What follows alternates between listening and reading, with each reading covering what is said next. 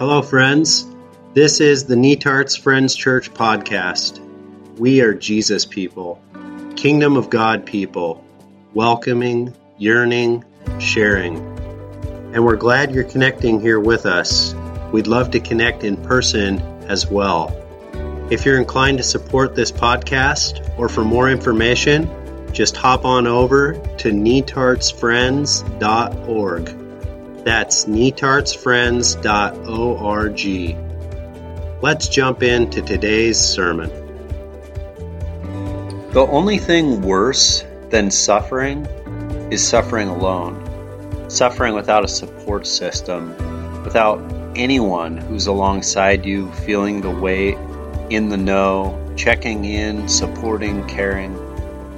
Have you ever suffered alone? It's the absolute worst. And yet, this world is full of people who are experiencing just that. They're suffering alone. They don't know who to turn to. They've lost their support system. Maybe their friends have moved away or turned away or died, or they never had any friends to begin with. They don't know who they can trust. Their situation's too complicated to share with just anyone. They've been burned in the past. They're ashamed of their suffering, ashamed to ask for help. They're carrying too much pain. They're paralyzed. They're numb and just unable to reach out. There are a myriad of reasons that people end up suffering alone. Countless ways that people fall through the cracks and they're just left without a safety net. The only thing worse than suffering is suffering alone. But it is amazing how much the experience of suffering is changed simply by knowing that you are not alone in your suffering, simply by having someone care. That experience of having someone check in on you and touch base and listen to you and understand you, believe your experience, carry the weight with you just a little bit. It can bring that little bit of hope that you need, the catharsis, the emotional release, the perspective that you need in order to continue on your journey. Life is hard. It has a million versions of stress and distress and oppression.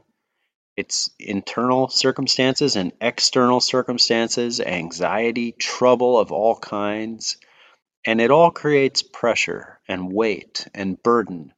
And some people carry their distress in a visible way. With some people, you can look at them and it's written all over their face. It's written all over their body. They are having a really hard time. And other people appear to be A-okay. Unless they told someone, no one would ever know how much they are suffering. So a quick discussion question.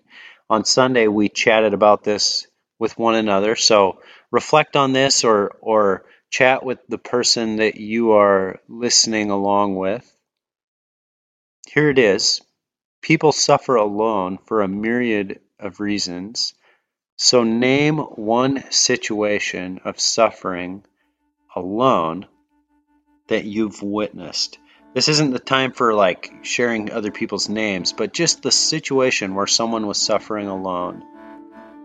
Why is suffering alone so much worse? So go ahead, have that conversation.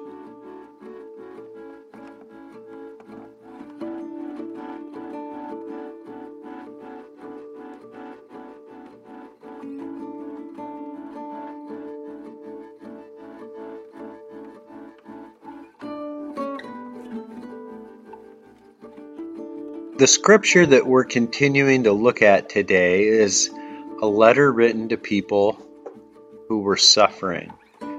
It's the book of James. We're continuing in this series. And you could say that James isn't only written to people who are suffering, but in some ways you could say some of them might be suffering alone. They might feel like that. So just a little bit of the backstory.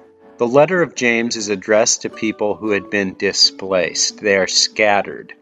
100 years earlier, the Roman general Pompey had taken land away from many Jewish peasants.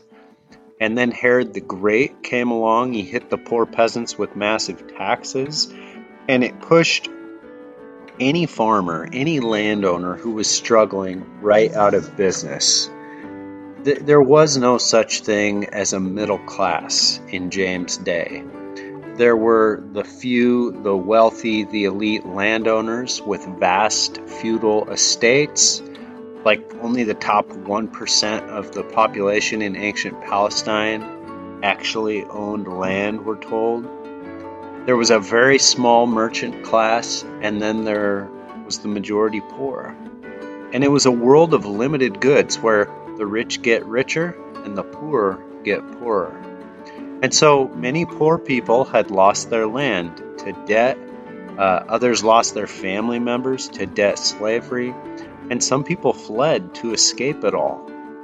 And so they were cut off from their religious and their social support systems.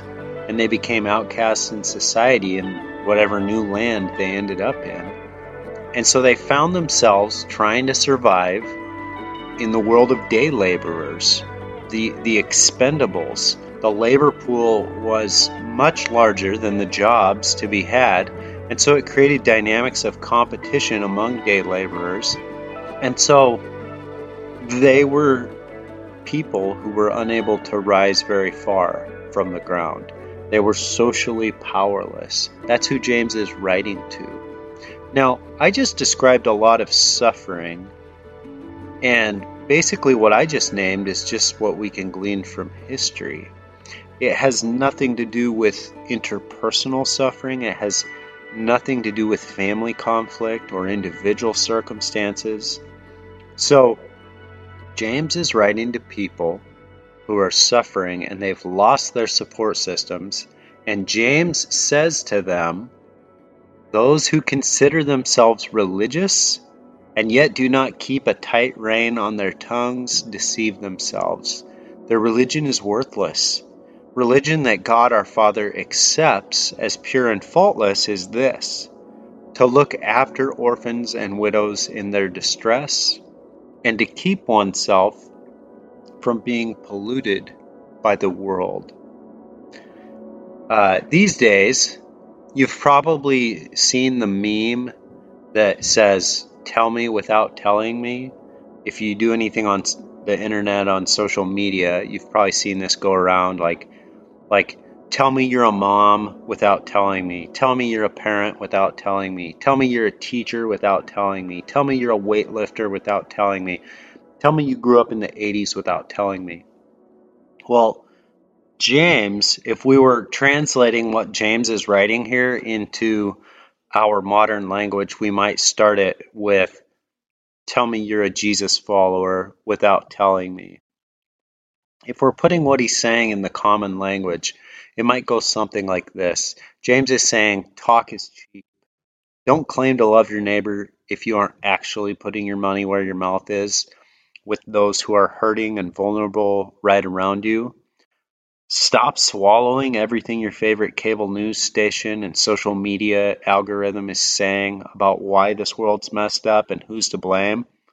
Love real people who are vastly different from you in your neighborhood. Listen to them. Keep on loving them. That's real religion. The word religion, it has meant a lot of different things to different people down through the centuries. It's a word that is rich with collective rituals and ceremonies and stories and myths. And behind it all, religion is about what people think the proper expression of belief looks like. And James says that proper expression of belief in Jesus can be reduced down to being a person who controls what they say. This is authentic and uncorrupted religion. You listen well, as James has been saying earlier. Remember, being created in the image of God means being created to listen. We looked at that a few weeks ago. And authentic and uncorrupted religion means being someone who has a social conscience. It's caring for orphans and widows, the socially vulnerable in their distress. You are with them, caring for them. It's a devotion to compassion. And finally, authentic and uncorrupted religion, James says, is keeping oneself unpolluted from the world. It's you don't swallow any cultural narrative whole. You are free from allegiance to the value system of dominant society. You don't swallow hook, line, and sinker any cultural narrative. Now, in the first century, the widows and the orphans that James is talking about were the socially powerless. They were the most vulnerable in society. That's who they represented. They were the most oppressed. They had no one to defend them, no safety net. They were helpless. Everyone took advantage of them. And when their life fell apart and when they fell between the cracks, no one was there to pick up the pieces.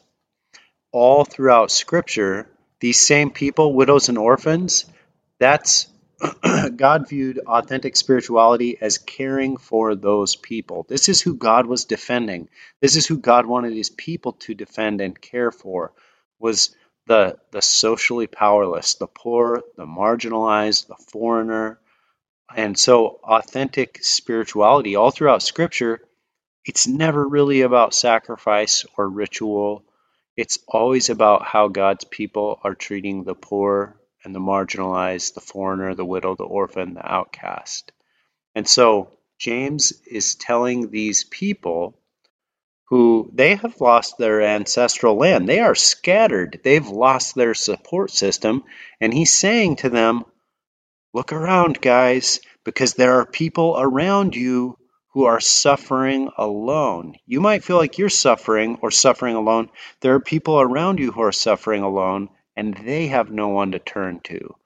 And so James says that proper expression of belief in Jesus is to listen to those people and to be with those people and not to buy into what the dominant value system says about those people and about their worth. And so rather than simply not having a support system, James is saying you all should become a support system for one another.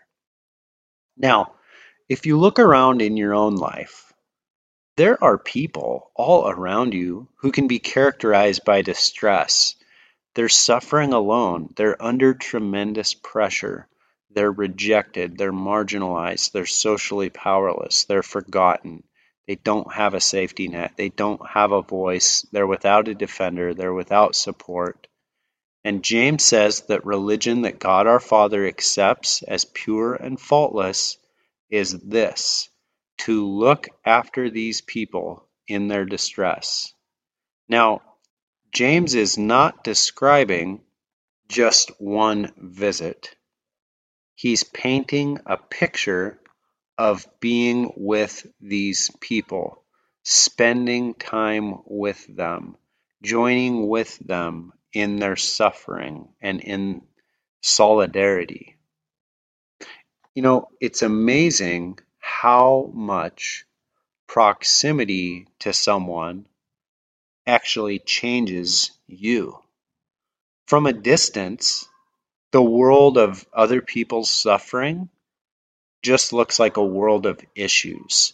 Like it's one color. All other suffering is monochromatic. So what I mean there is, from a distance, every homeless person is the same.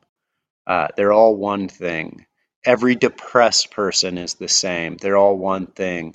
All poverty is caused by one thing from a distance. Every person from a distance is just an issue, and every issue from a distance has a one-size-fits-all solution.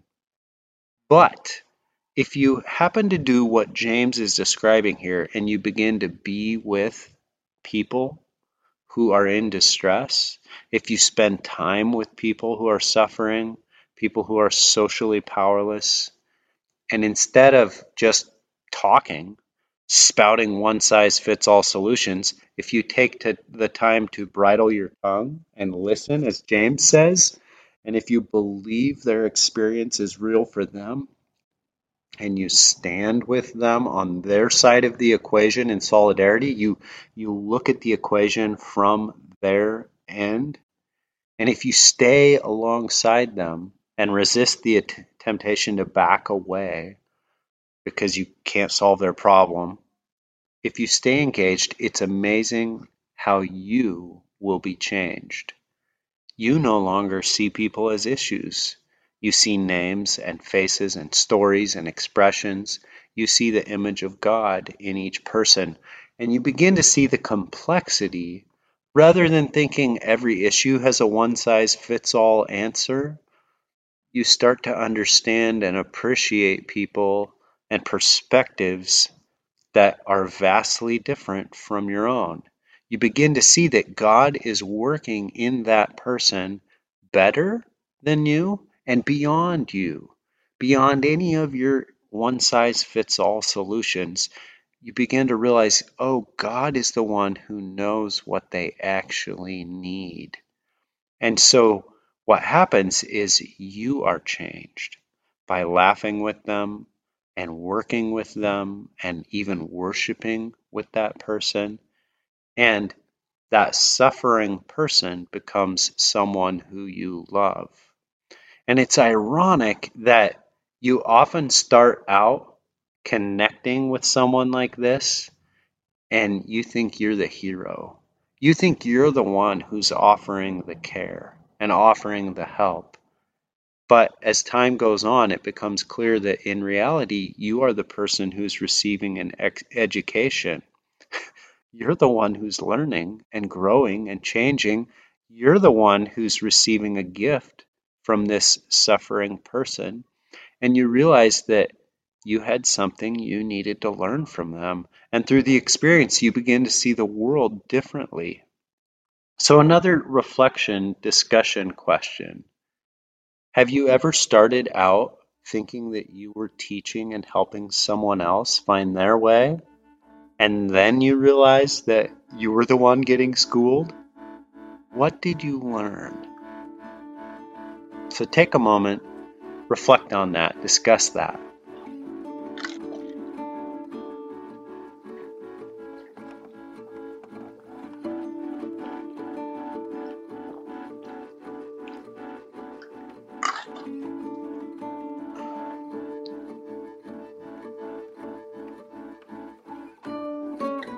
Okay, let's talk about beginning to see the world differently.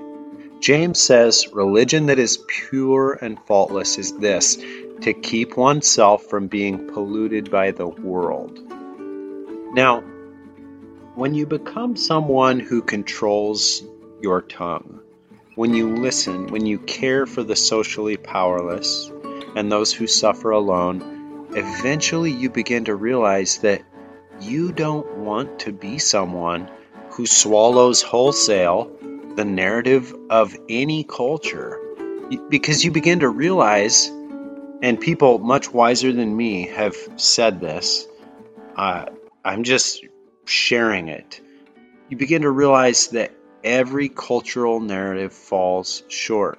So every culture has aspects and similarities to Jesus and his kingdom, and every culture lacks some crucial element of Jesus and his kingdom.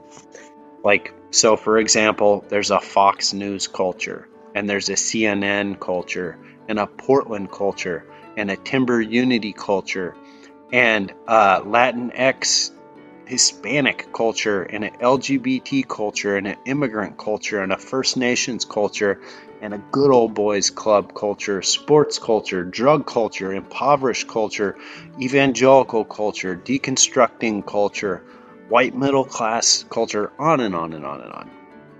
And every culture has a narrative, And it has people who are elevated, people who are celebrated, people who are ignored, people who are marginalized or rejected wholesale. And whatever culture you align yourself with, we all have a tendency to swallow wholesale, hook, line, and sinker, whatever narrative that particular culture is telling us about what's important in life and what matters and how life should be organized and who our enemies are and why they should be feared and who should be elevated and celebrated, who should be ignored, marginalized, rejected, cut off. Nearly all media, nearly all propaganda is set up to attempt to get you to swallow a cultural narrative. And of course, we all like to be right. We all like to feel good about our decisions.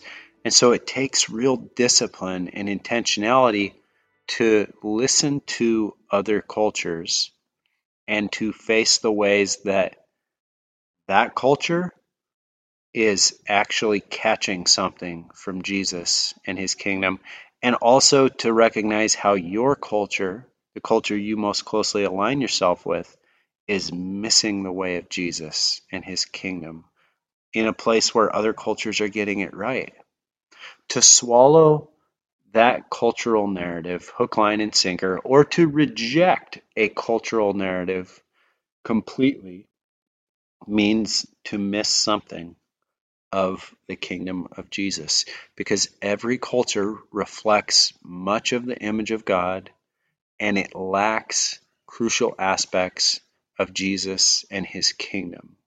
A lot of this wisdom here comes from Brian Ross.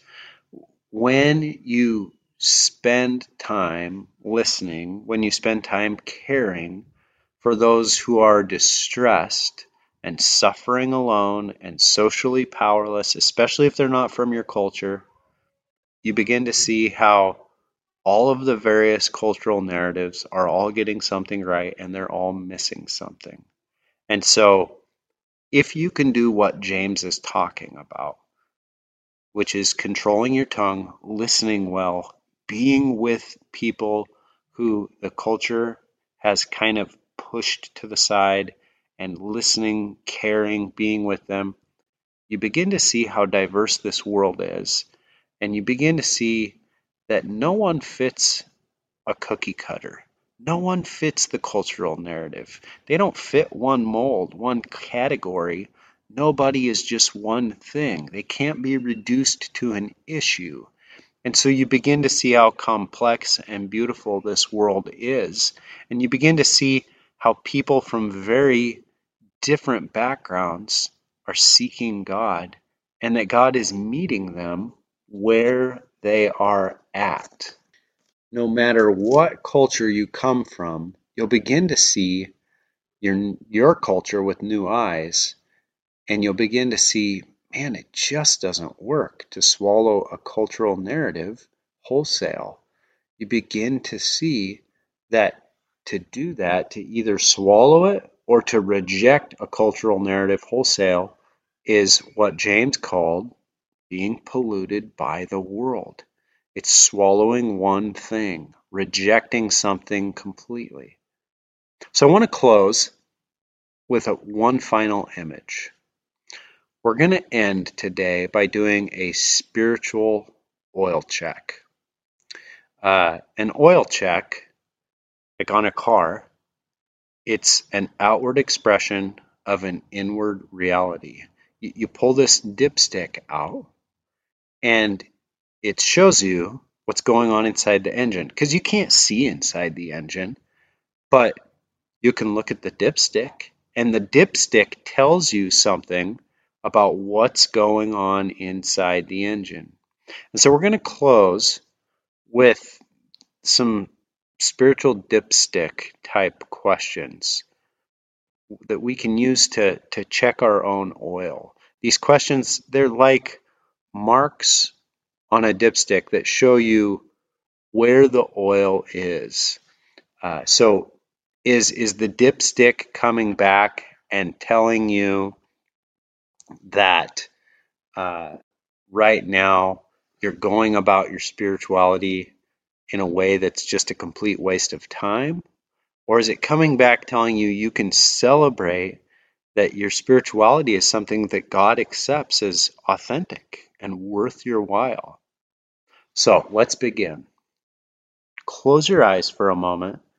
I want you to just think back on the last 2 weeks. Take a breath in, let it out slowly.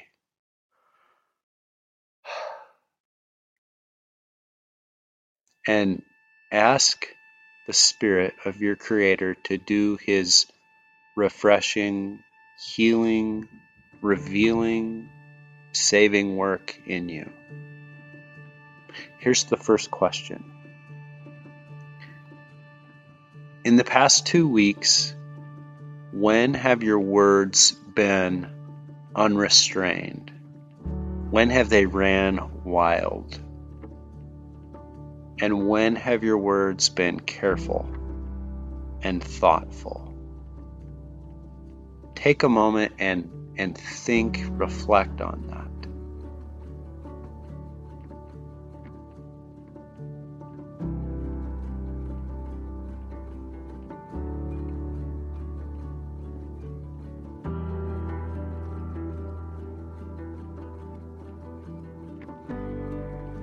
As you think on those words, what do your unrestrained words that you've spoken show you about your interior life?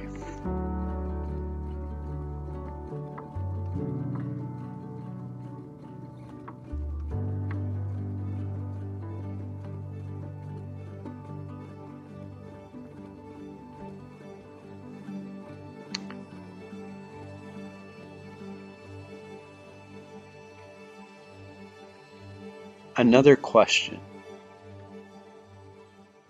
In the past 2 weeks, did you check in with anyone? Who'd you check in on? Did you spend time listening or caring for someone who is under great pressure? Someone who was previously suffering alone? Someone who is socially powerless? Take a moment and reflect on that.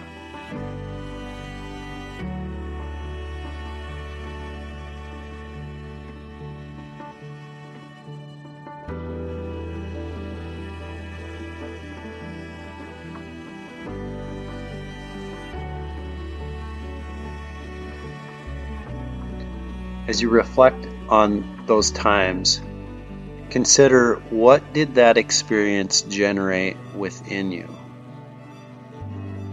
What kinds of thoughts, what kinds of feelings? Were you anxious to move on, to get away? Were you completely present? Did you feel hopeless? What did that experience generate within you?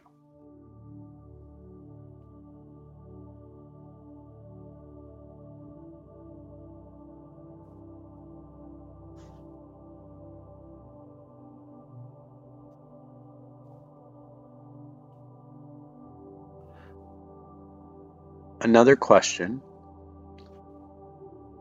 In the past 2 weeks, when have you truly listened, not to evaluate, but to understand, really listened to someone who's not from the culture with which you most closely align yourself?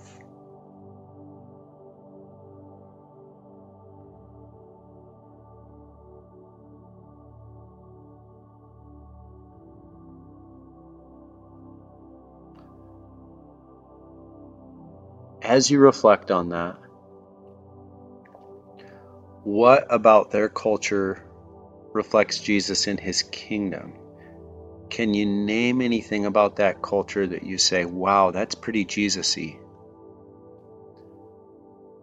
And what about your culture is missing the way of Jesus and His kingdom? Reflect on that.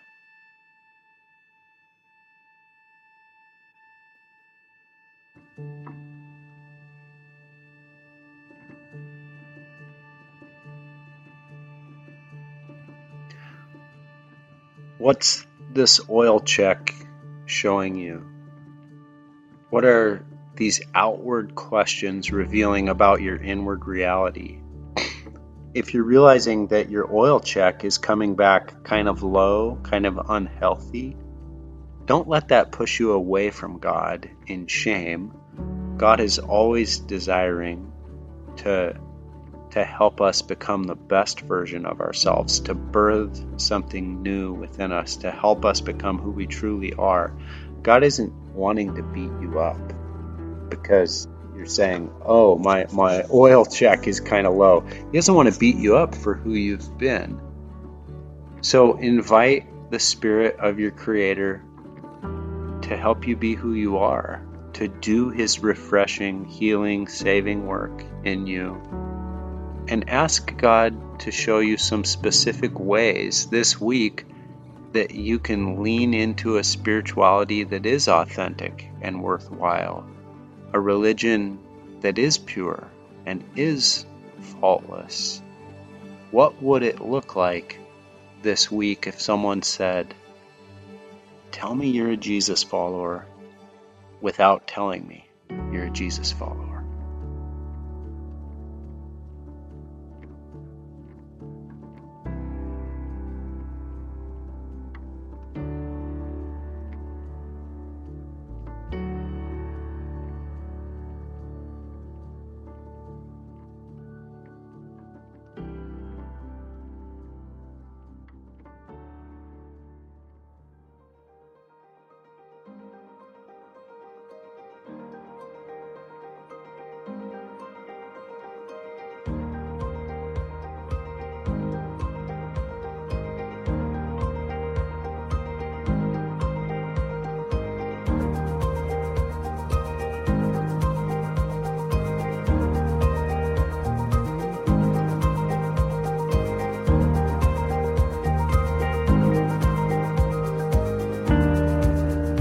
Thank you for joining us for a Sunday sermon from Netarts Friends Church. We hope you'll join us soon for one of our in-person worship gatherings. For more information, hop on over to netartsfriends.org. God's peace be with you, friends.